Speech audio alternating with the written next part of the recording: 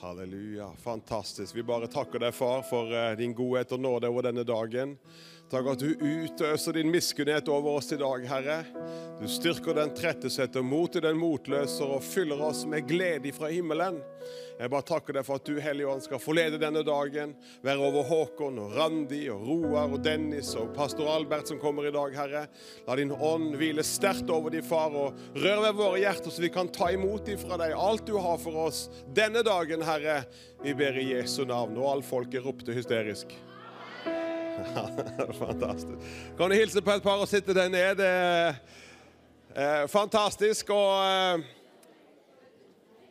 ja. Det er sånn at folk kommer inn her i løpet av dagen. Sørlendingen er snødd ned. Men vi er her, og vi er så takknemlige for å kunne ha disse dagene sammen helt i starten på året. For du som ikke har registrert deg eller meldt deg på konferansen, kan gjøre det ute i resepsjon, eller registreringen der ute i hallen etterpå. Og der er det også forskjellige stands og forskjellige du kan se på der. Men Håkon, vi er så utrolig glad i deg, Håkon, og hva du betyr for nasjonen vår, for det bønnearbeidet. Du er en inspirator, du er en som setter mot, og i mange som står i ulike bønnetjenester. Og du har en utrolig viktig tjeneste som vi er så takknemlige for, Håkon. Så vi gir Håkon en skikkelig god klapp, og så er du velkommen, Håkon, til å dele med oss.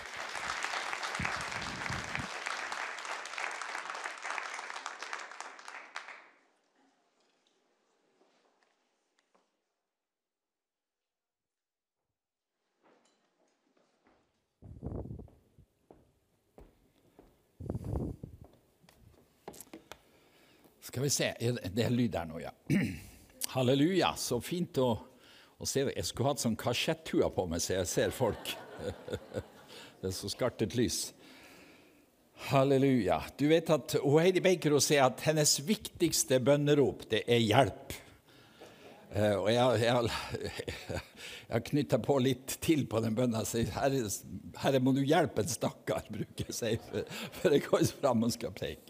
For du føler deg jo ganske hjelpeløs i mange tilfeller. Men så fint å være her, og fantastisk møte i går kveld. Sterkt, veldig sterkt, med lovsangen og forkynnelsen. Så jeg skal prøve å si litt sånn enkelt her om bønn da.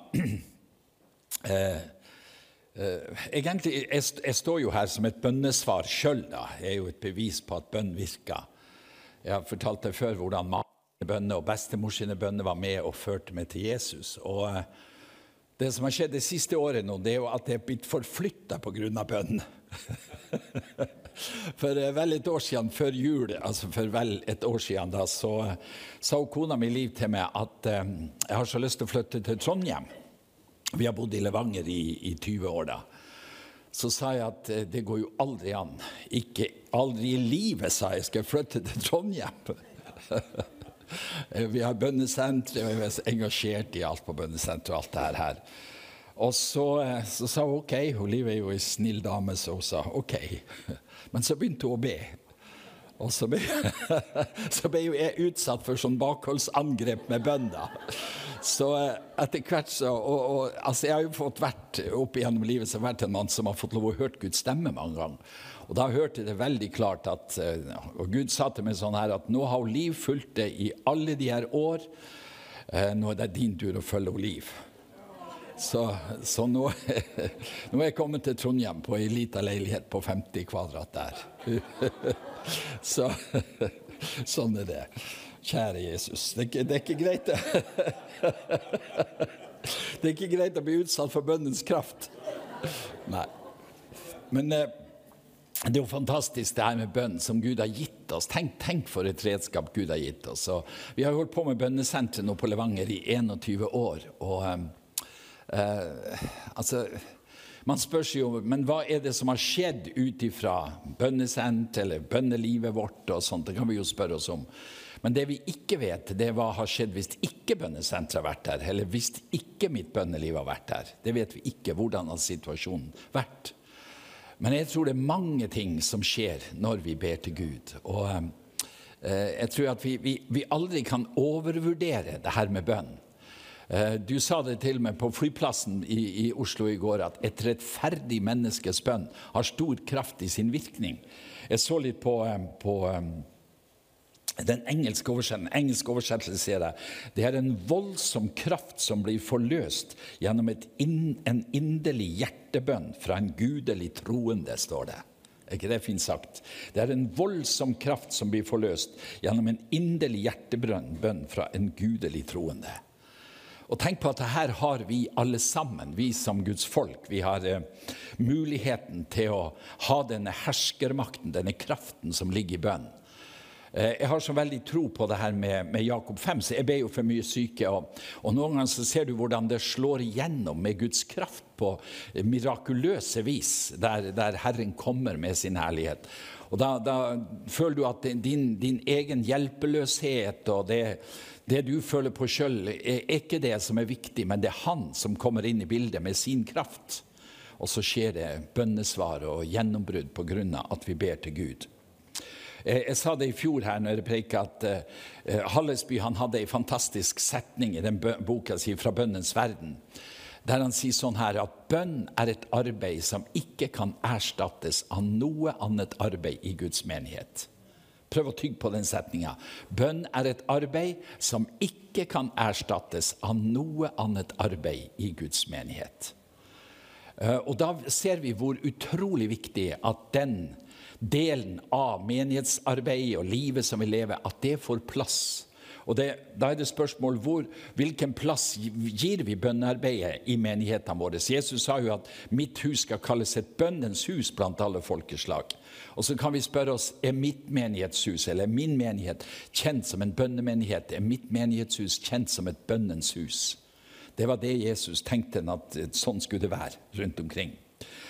Og så vet vi at det her med bønn er jo selve grunnlaget for at vi skal få oppleve liv og vekkelse.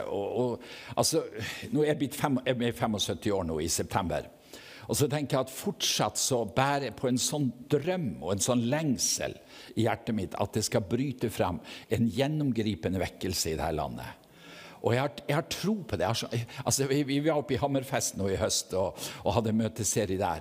Og når du møter den åpenheten som er blant folk ute på gata, på varehuset der du kommer, så ser du der ligger et sånt grunnlag. Det er på mange måter en sånn nyfikenhet. Når kristendommen blir fjernet fra samfunnet, så våkner det opp en nyfikenhet i mennesker. Hva er det med Jesus? Hva er det her med evangeliet? Og så kan vi få lov å komme inn i det. Og for et grunnlag for vekkelse som ligger i det her attraktive evangelium som vi har å gi til mennesker i denne tida her. Og jeg tror at vi skal se en forløsning av vekkelse. Og en sånn bønnekonferanse som det her er med å skape både forventning og skape tro i vårt hjerte på at det kan skje. Vi skal be til Gud, og så skal vi se at det kommer et gjennombrudd. Jeg tenkte på at det som gjorde at jeg startet bønnesenteret på Levanger, var jo en artikkel som sto i et blad som heter Visjon, som Reidar Paulsen ga ut i sin tid. Jeg skal bare lese det som, jeg må bare finne frem på den her iPaden min her. Skal du høre hva som liksom gjorde på en måte at bønnesenteret ble skapt. Og det var en artikkel som sto i det bladet der. I 1997 så sto det etter en konferanse som hadde vært i Oslo, i Vindja-menigheten der. Og det er en som heter Svein Widmann fra Stavern som opplevde det her. På et møte i Oslo ble jeg bedt for av en fra den anglikanske kirke. Jeg falt forover og lå blant ledninger og mikrofoner i ca. 45 minutter. Jeg rørte ikke på en finger i den tiden, sa de som var til stede. Mens jeg lå der ble jeg forflyttet i ånden og opplevde at jeg for over en meget lang og dyp dal. Jeg så det i fugleperspektiv. Etter hvert som jeg forflyttet meg, ble jeg klar over at dalen hadde form som Norge, og jeg så at dalbunnen var ekstremt tørr, at jorden var sprukket og leiraktig, og det var goldt over hele landet. Etter hvert som jeg forflyttet meg nordover og sørover, ble jeg oppmerksom på at det begynte å sildre vann ut av veggen i dalen, og det var omtrent midt i Norgesdalen denne kilden kom fram. Vannet rant ned på den tørre jorden, og jeg så jordsmorene forandret farge etter hvert som det trakk vann til seg. Etter en tid så jeg vannet spredte seg nordover og sørover og gjennombløtte hele dalen. Kilden var i dalsiden, den var ikke stor, men jorden fungerte som et trekkpapir, og jeg så at det gikk forholdsvis raskt. Vannet dekket snart alt det tørre, og det fortsatte å stige. Og hele denne ørkendalen ble dekket med vann, så det sto ca. 10 centimeter over marken. Da talte Herren til meg og sa, det er en tørst og en hunger etter åndelig liv i dette landet. Og som du så det uttørket og ufruktbart område fra nord til sør. Men nå tiden inne for at mitt kildevel skal åpnes. Og når først det gjort, så det ingen makt som kan stoppe min vekkelse. Det skal strømme, ja overskylle landet. På samme måte som jorden trakk til seg vannet, skal mine barn ha samme smitteeffekt, så det vil være umulig å ikke bli berørt av min herlighet. Det skal bli like naturlig for mitt folk at levende vann strømmer ut til de ufrelste, som at bekkene renner i skogen. Vannet skal utløse en fruktbarhet og en vekst i salvelse og i de åndelige nådegaver. I forhold til dette dere bare i dag på eksperimentnivået, sier Herren. Som du la merke til, ble kilden åpnet nesten midt i Norgesdalen. Og det der jeg først vil bryte igjennom, og la dette stedet bli en velsignelse for hele nasjonen Norge. Denne byen vil bli husket i fremtiden for dette, for det var der jeg synliggjorde min kraft og mine undergjerninger. Det som kommer til å skje konkret og udiskutabelt, tegn og under og ekte glede. Manifestasjoner som dere aldri har opplevd eller hørt om til daglig, vil nå rapporteres i mediene. Mitt folk kommer til å rense seg som i ild. Innvielse og omvendelse de to sterke temaene i denne tiden. Og de som på denne måten søker meg, skal bli brukt til å forløse enda mer av min kraft. Deres tjeneste blir helt annerledes enn de religiøse mønstrene dere har i dag. Med vennlig autoritet, med guddommelig tjeneskinn vil de betjene alle mennesker som kommer i deres vei, og som av hjerte ønsker en forandring i sitt liv. Dette skal skje på det personlige plan, der ett og ett menneske blir inkludert i mitt rike og min kjærlighet og kraft. Forbered deg til dette oppdraget, og jeg vil bruke og istandsette hver mann og kvinne som villig til å tjene meg av et helt hjerte. Ikke fint? Og det her var på en måte forløsningen til at bønnesenteret ble etablert. Jeg tenkte da, hvorfor skulle ikke jeg kunne være med at det kommer en sånn kilde midt i Norge? Og det forunderlige som da skjedde, det var at vi ble etablert på Levanger. Og jeg bodde da i Brønnøysund, og jeg var så opptatt av at det måtte være midt i Norge, for Brønnøysund var kystbyen midt i Norge, Mosjøen var byen midt i Norge, det ble vi fortalt. Og så havnet vi på Levanger, og så stresset det med at det jo ikke ordentlig midt i Norge. Men så plutselig så fikk jeg høre på TV-en et par år etterpå at midtpunktet i Norge var likevel Levanger. Og jeg skrev til Kartverket, hvorfor det sånn at midtpunktet der? Jo, så sa han at, jeg tror det var en sånn EU-bestemmelse han skrev om, at det skulle måles ut etter landmasse og ikke etter lengde. Så da ble midtpunktet likevel Levanger. Så det visste jo Gud på forhånd da. Så der har vi holdt på nå i 21 år og bedt til Gud for det her landet og søkt han. Og vi tror at gjennom bønn så forandres situasjonen i landet vårt. Og bønn selve grunnlaget for vekkelse. Det en som heter Edwin Orr, en baptistpastor i England, som forsker på det her med vekkelse opp gjennom historien. Og han sier, skulle høre hva han sier sånn her, han sier at historien taus om vekkelser som ikke har startet med bønn. Historien taus om vekkelser som ikke har startet med bønn. Og det viser bare hvor viktig det at vi søker Gud for vekkelse og liv i dette landet her.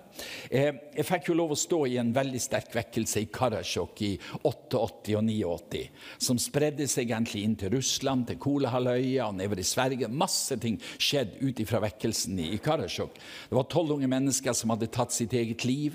Det var en sånn nød i bygda, og så var det pinsepastoren som spurte om jeg kunne komme opp og være med og evangelisere. Og så dro jeg opp dit, hadde med meg et team på 10 stykker, og så begynte vi hadde masse skoletimer, vi var på diskoteket, på puben, vi var på gata, vi prøvde alt, og ingenting fungerte. Det var så depressivt og tungt og mørkt i Karasjok. Men så var det 3 sånne sterke bønnefolk som hadde bedt i 3 måneder. Det var Sirion, Amund og Hjalmar som hadde ligget på sine kne i pinsemenigheten og bedt til Gud. Og han sa til Hjalmar at til slutt så var det en sånn nød i livene våre. Så vi sa, Gud, hvis du ikke kommer til Karasjok og inn i nøden her, så ta oss heller hjem. Vi klarer ikke å leve. Det var sånn bollettebønn som ble ropt opp til Gud. Og så får vi lov å stå i denne sterke vekkelsen. Og jeg hadde en bønnedame som har bedt for meg fra jeg var helt ung som evangelist. Hun gikk for Karasjok og bor i nærheten av Trondheim. Jeg var og besøkte henne for noen uker siden. Hun er kommet på dementavdelingen, har mistet språket. Men så, jeg var så krepen når jeg møtte henne at jeg klarte nesten ikke snakke. Jeg bare gråt og var sammen med henne. For når jeg begynte å be, så kunne hun si Jesus, og så kunne hun si halleluja. Det var stort sett det hun kunne. Men så tenker jeg at det de her har betydd, det var det samme oppe i Lakselv, besøkte Hjalmar på dementavdelingen der, hun kom dit. Og så når jeg begynner å be, så tar han løs. Og så ber han både for levende og døde. Så og jeg satt og gråt og tenkte på, tenk for en kraft som har gått ut ifra de her. Og vi så hvordan Karasjok og vekkelsen i Karasjok var med å forvandle bygda. Det gikk mange år før noen tok sitt eget liv. Og mange ble frelst. De som er pastorer i menigheten der, Tom og Inge Berive, noen av de første som ble frelst i vekkelsen. Og så tenk på at grunnlaget for denne vekkelsen, det var de her bønnefolket som ba til Gud. Vi fikk være med som evangelister og evangelisere og sånt her. Men selve grunnlaget for vekkelsen, det var de som har bedt til Gud, som har brutt på en måte grunnfjellet i Karasjok. Og så kom Jesus. Djevelen har herjet med selvmordsbølger som har gått over bygda. Og så plutselig så vandrer Jesus inn. Og så drøpper det velsignelse fra hans fotspor, der masse mennesker blir frelst. Jeg husker etter noen, jeg vet ikke om det var uke eller måned, så hadde vi 75 nye frelste som sto på plattformen og var med i lovsangen. Gud brøt igjennom i Karasjok, og det var de som ba til Gud som var årsaken til det her. Og så reiser jo jeg rundt da og forkynner mye om bønn. Og så møter jeg jo en god del mennesker som sier at jeg er så dårlig å be. Jeg har så svagt et bønneliv. Jeg får ikke tak i det her med bønn. Og mange er jo alt for unnselig når det leser eget bønneliv. Og veldig mange sier til meg at jeg tør aldri å be høyt. Det var jo Egil Svartdal som sa det at jeg er jo så flink å be at når jeg har bedt, så nesten ingen andre som tør å be, sier han. Og vi kan jo bli noen sånne bønnemotorer, noen av oss, at vi ber og vi dominerer på mange måter. Men så er det mange som har et sånn stille bønneliv som jeg tror er veldig viktig. Mødre som ber, og bestemødre som ber, som kanskje ikke er så veldig utagerende når det gjelder sitt bønneliv, men som har denne dype, sterke bønneånda i seg likevel. Jeg satt med en ganske nyfrelst dame for noen uker siden nå, og så sa hun, jeg tør jo aldri å be i et bønnemøte, men når jeg setter meg i bilen og kjører til barnehagen, og kjører med ungene på skolen, så ber jeg så tårene renner, sa hun inn i bilen. Og det er klart at det er kraft i sånne bønner.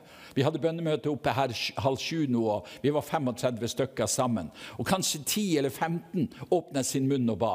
Men hvorfor kommer folk på bønnemøte 6:30? Det er fordi at de er med i bønn.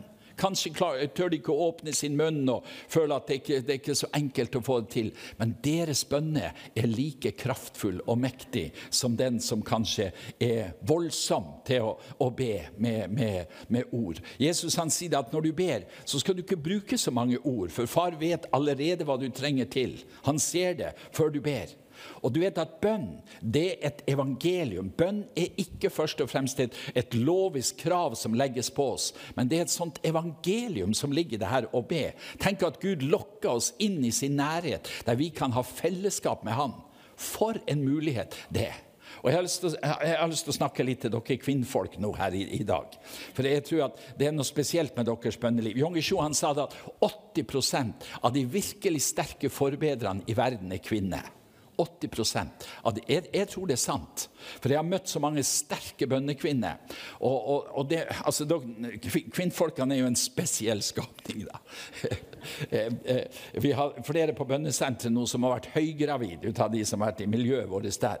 Og det er jo fantastisk det her som skjer, å bli en mamma. Jeg har sagt at du kan jo bli konge og president og alt mulig rart, men det største i verden må jo være å bli en mamma.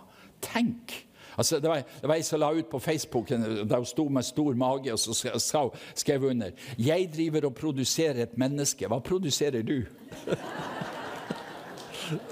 Tenk på det.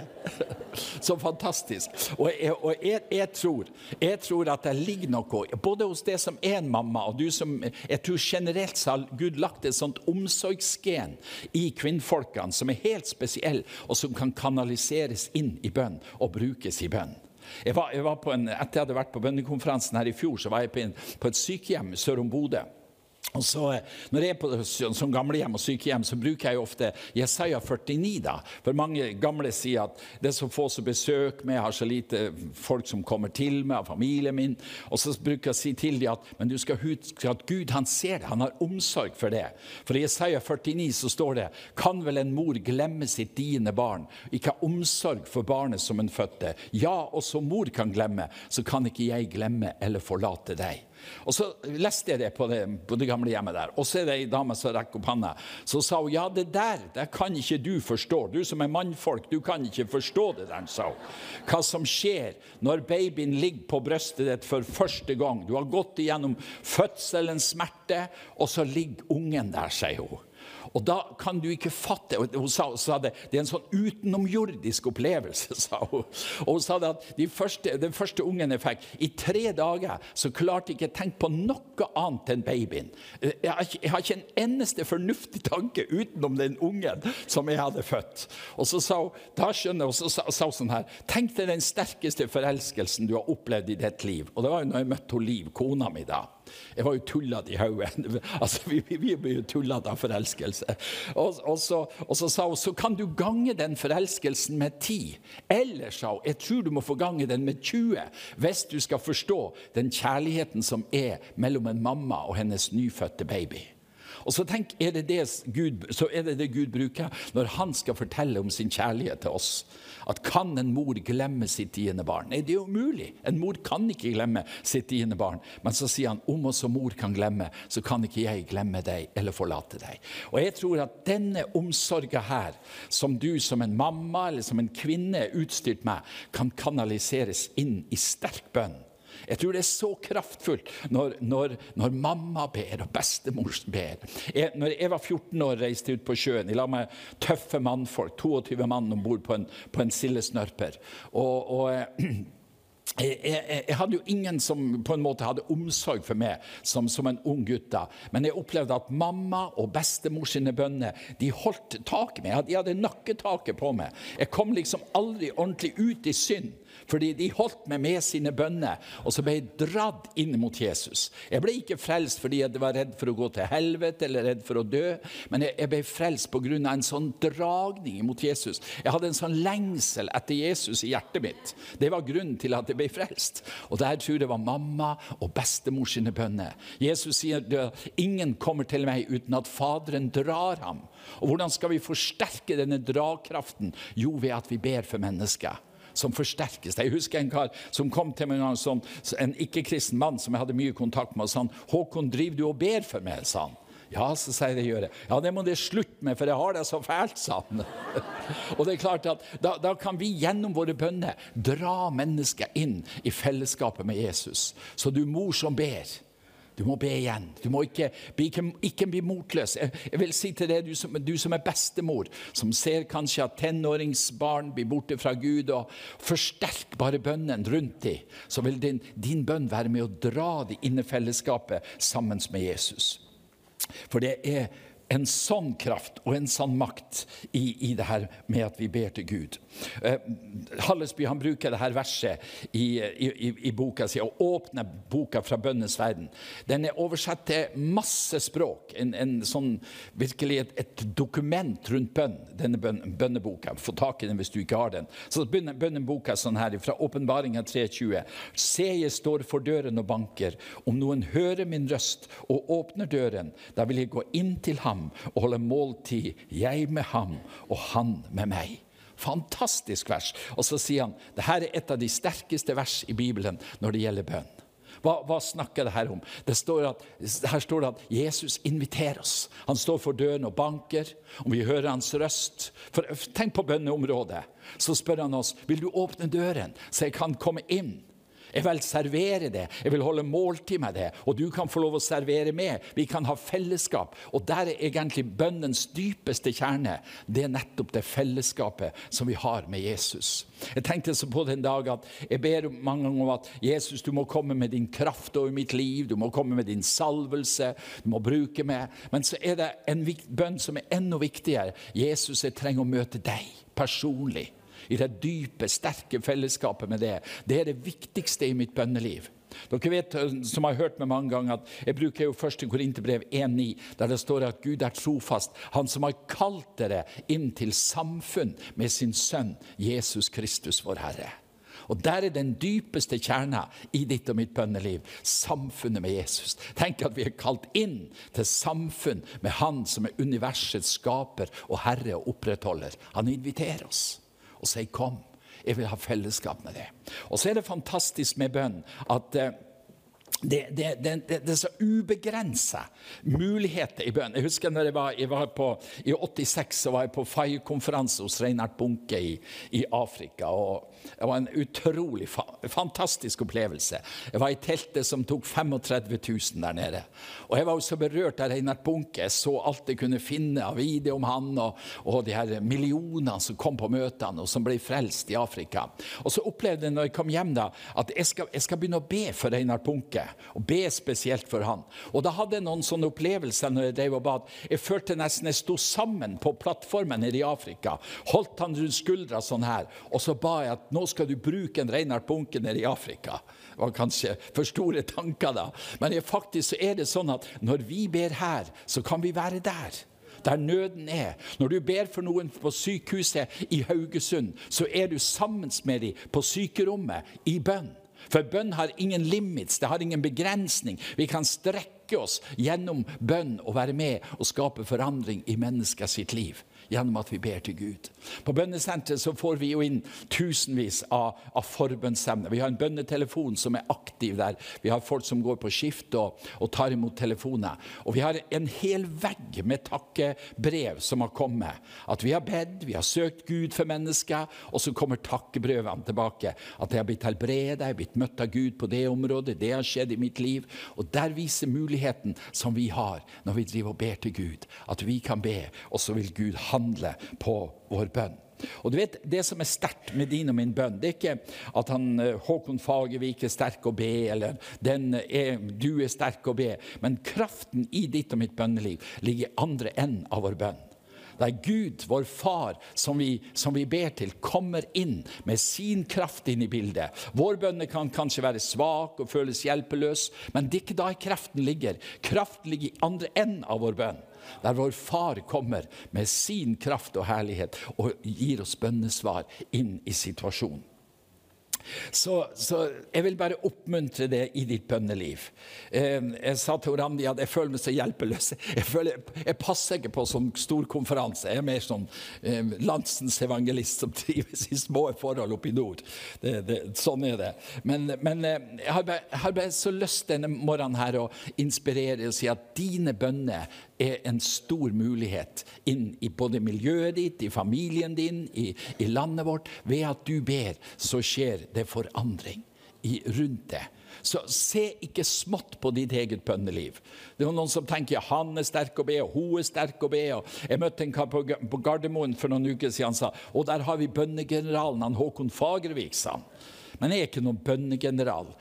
Til og med Paulus sa at jeg er så svak, sier Paulus. Jeg vet ikke engang hvor jeg skal be. Men ånden kommer oss til hjelp i vår svakhet, sier han. Og noen ganger så tror jeg vi kan bli for sterk. Sånn at vår egen styrke på en måte står i veien. Men at Gud ikke kan komme med sin kraft. Men i vår svakhet, det er nettopp der Jesus vil komme inn. Og når Paulus snakker om det her, sin egen svakhet, så sier han at ånden kommer oss til hjelp i vår svakhet. For vi vet ikke hvordan vi skal be for å be rett. Men ånden selv går i forbønn for oss med ord sukk som ikke kan uttrykkes i ord. Altså ånden hjelper oss i vårt eget bønneliv, og i tillegg så har ånden et eget bønneliv for oss. Så på to måter så er den iboende bønnepartneren vår, den er i aksjon, den hjelper oss med vårt bønneliv, og samtidig så ber den for oss Tenk hvor fantastisk den hellige ånd Og den hellige ånd, den bønnens ånd. Og den vil være med oss og være over oss når vi søker han i bønn. Så jeg vil bare oppmuntre deg og si at ta vare på det bønnelivet du har. Kanskje du en av de her stille forbedrerne som ikke tør kanskje åpne munnen din når du en forsamling. Men Gud ser jo din bønn. Det var så sterkt i fjor når Dennis snakket her om Isabel. Jeg vet ikke om du hørte den historien fra England der Isabel stod ut for den abortklinikken og ba stille. Og det jo ganske interessant når du har følt den saken litt. Så ble hun tatt inn på politistasjonen og forhørt. Og så hadde de tatt 3 bilder ut av henne da hun stod ut for abortklinikken. Og så viste de det første bildet, og så sa de, Isabel, hva gjorde du her når vi tok det bildet her? Så sier hun sånn her, at jeg tror kanskje jeg sto og ba stille i mitt hjerte for de som inne på abortklinikken som skal bli abortert. Kanskje jeg ba akkurat for det da. Men det kan også hende at jeg stod og tenkte på hva jeg skulle ha til lunsj. For det tenkte jeg også. Så akkurat det bildet vet jeg ikke hva jeg gjorde. Men det forteller litt av galskapen i det her. Men samtidig så sa Dennis Greenit, du kunne ikke ha slått opp en større plakat om bønnens kraft i England enn det som kom i media. For overalt i media så ble det skrevet om Isabel som stod og ba stille utfor abortklinikken på stedet der hun bodde. Og det her viser bare litt om hvilken kraft som finnes også i den stille bønn. I hjertets kommunikasjon. Du vet, et av de sterkeste bønnesvarene vi ser i det gamle testamentet var Hanna som står og ber stille. Og Elia, øverste presten, ser henne og sier at må du få rusen av det. Du jo full, du står jo her. Nei, sier han at jeg bærer bare en stor sorg i mitt hjerte. Jeg har bedt Gud om en sønn, og jeg har sagt jeg skal gi han til han for livstid hvis jeg får en sønn. Og så Elia sier, det skal skje som du ber. Og så vet vi at utifra Hanna sitt morsliv så kommer Samuel, som forandrer hele Israels historie. Han salva David til konge, men det var Hanna sin stille bønn som var utgangspunktet for en revolusjon i landet, både politisk og åndelig, ved at Samuel kom. Og det viser litt av kraften som finnes i enkle mennesker som ber til Gud, og også den stille bønn som kraftfulle saker innenfor Gud. Så vi skal be til Gud nå her. La meg si til deg at når du reiser hjem fra den bønnekonferansen her, så øk bønnetrykket i menigheten din. Jeg bruker, når jeg er litt rundt, så er jeg litt sånn frekk med, jeg reiser til de flotte kirken som finnes, spesielt i Sør-Norge, mange flotte kirker, med teppebelagte gulv, og så bruker jeg å spørre, hvorfor er det ikke bønn hver dag i menigheten her? Hvorfor er det sånn? Her går det å surre 50 pensjonister som ikke har så mye å gjøre. Tenk om det ble fordelt på de 50 pensjonistene, så at en hadde ansvar hver dag til å lede bønnemøte. Da var det hver 50. dag noen hadde ansvar for å lede bønn ut av denne gruppen, pensjonistgruppa. Og sånn det jo sant, ikke sant? Det jo sånn. Hvorfor det ikke daglige bønnemøter i menighetene rundt omkring? Det skulle jo bare mangle at vi bestemmer oss for at vi skal sette bønn på agendaen i vår menighet. Vi skal være kjent som en bønnemenighet. Denne kirka skal være kjent som en bønnekirke. Der mennesker, når de er i nød, så vet vi at vi kan kontakte de, for der ber de virkelig til Gud. Og la det være det som preger ditt menighetshus når du kommer hjem eller sted du bor på. Ta løs mer. Øk bønneaktiviteten. Og garantert så vil det føre til at mennesker blir frelst, at nye ting skjer, at Gud kommer med sin herlighet til ditt sted og i din menighet når du ber til Gud. Så se ikke smått på ditt eget liv, bønneliv, men tenk at du kan være med å skape en forandring ved at du ber til Gud. Og så bruker jeg å si det når jeg underviser om bønn da, til slutt, at la takk og lovprisning være en viktig del av ditt bønneliv. Det jo noen som sier at, men jeg synes det så tungt å be. Så bruker jeg alltid å spørre dem, hvor mye takker du når du ber? Hvor mye lovprisning og takk og begeistring for Jesus. Du vet, bare det å beundre Jesus er jo fascinerende. Du vet, jeg hørte en sånn alltid skulle høre, en kar som hadde vært i himmelen. Han hadde blitt tatt opp til himmelen, hatt en sånn nær-døden-opplevelse. Og så gikk han i lag med Jesus der. Og så ene siden i himmelen så var det sånn voldsom rabalder. Det var en sånn sterk lyd som kom derifra. Og så spurte han Jesus, hva er det som skjer der borte? Det er jo sånn voldsom støy derifra. Og så sier Jesus til ham, oi, det er jo bare englene som holder på å oppdage nye sider ved Gud. Og det hadde de holdt på med i millioner av år, han, så det er ikke noe å bry seg om. Sånn er det bare på den siden der, sa han. Og tenk på det, at vi får lov å ha fellesskap med Jesus, og stadig oppdage nye sider ved han, og begeistres over hans skjønnhet og godhet. For en kilde i ditt og mitt bønneliv. Så legg inn mye takk, mye Jesus-begeistring, beundre han, være en sånn beundringsperson av Jesus, og glede over han, så vil du kjenne at det blir lett og godt å be til Gud når du ber. Halleluja! Tenk at Gud har gitt oss bønnens veien, og han har gitt oss bønnens evangelium. Det er et evangelium der han sier, jeg står for døren og banker, la meg komme innenfor og servere det og være sammen med det. Og så vil du kjenne gleden av det her å søke Gud og stå sammen med han. Halleluja! Så du mor som ber, glem ikke å be. Du bestemor som ber, ta ut mer av bønnekapitalen som ligger i ditt liv. Og så vil du se at det kommer gjennombrudd og forandring gjennom at du ber. Takk, Jesus. Herre, vi priser det, for du har gitt oss denne enkle bønneveien, Herre. Takk at du ikke har gjort det komplisert og vanskelig, men at du har gitt oss denne enkle veien så vi kan få lov å gå gjennom at vi ber til Gud, Herre. Jeg takker deg for at du ser den enkelte som er her, og jeg ber Jesus at ut ifra disse dagene her i Haugesund, så skal det skje en forandring i mitt liv og i de andre sitt liv, at vi tar ut mer av denne kapitalen som heter bønn, som ligger i vårt liv, Jesus, og sett deg inn i omsetning, sånn at ditt rike kan gå frem gjennom enkle mennesker som ber til Gud. Takk at du er her. Takk at du vil velsigne disse dagene, Herre. La din herlighet åpenbares iblant oss, Herre. Kom med den hellige åndskraft. Den hellige ånd som er bønnens ånd. Den hellige ånd som er kraftens ånd. Den hellige ånd som er halvbredelsens ånd. La den slå inn på en sterk måte i disse samlingene som vi har. At din herlighet kan åpenbares, og våre liv kan forvandles og dras inn i fellesskapet med det på en enda sterkere måte. Vidunderlige Jesus, du er så skjønn og så herlig og så god. Vi priser det, Herre, at vi får lov å ha fellesskap med det. Velsign disse dagene, det ber vi om. I Jesu navn. Amen. Amen. Halleluja. Takk, Jesus. Skal vi ta og be litt? Er det tid til å be litt? Ja, nå tar vi og be litt til Gud.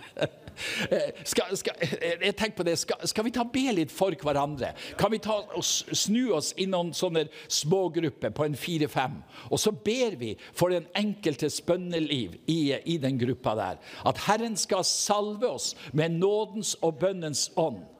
Husk på det, at det heter nådens og bønnens ånd. Ikke lovens og bønnens ånd, men nådens og bønnens ånd. At den kommer over oss, og at det skjer noe med den enkelte ut av oss i vårt eget bønneliv. Skal vi stå i sammen litt grann?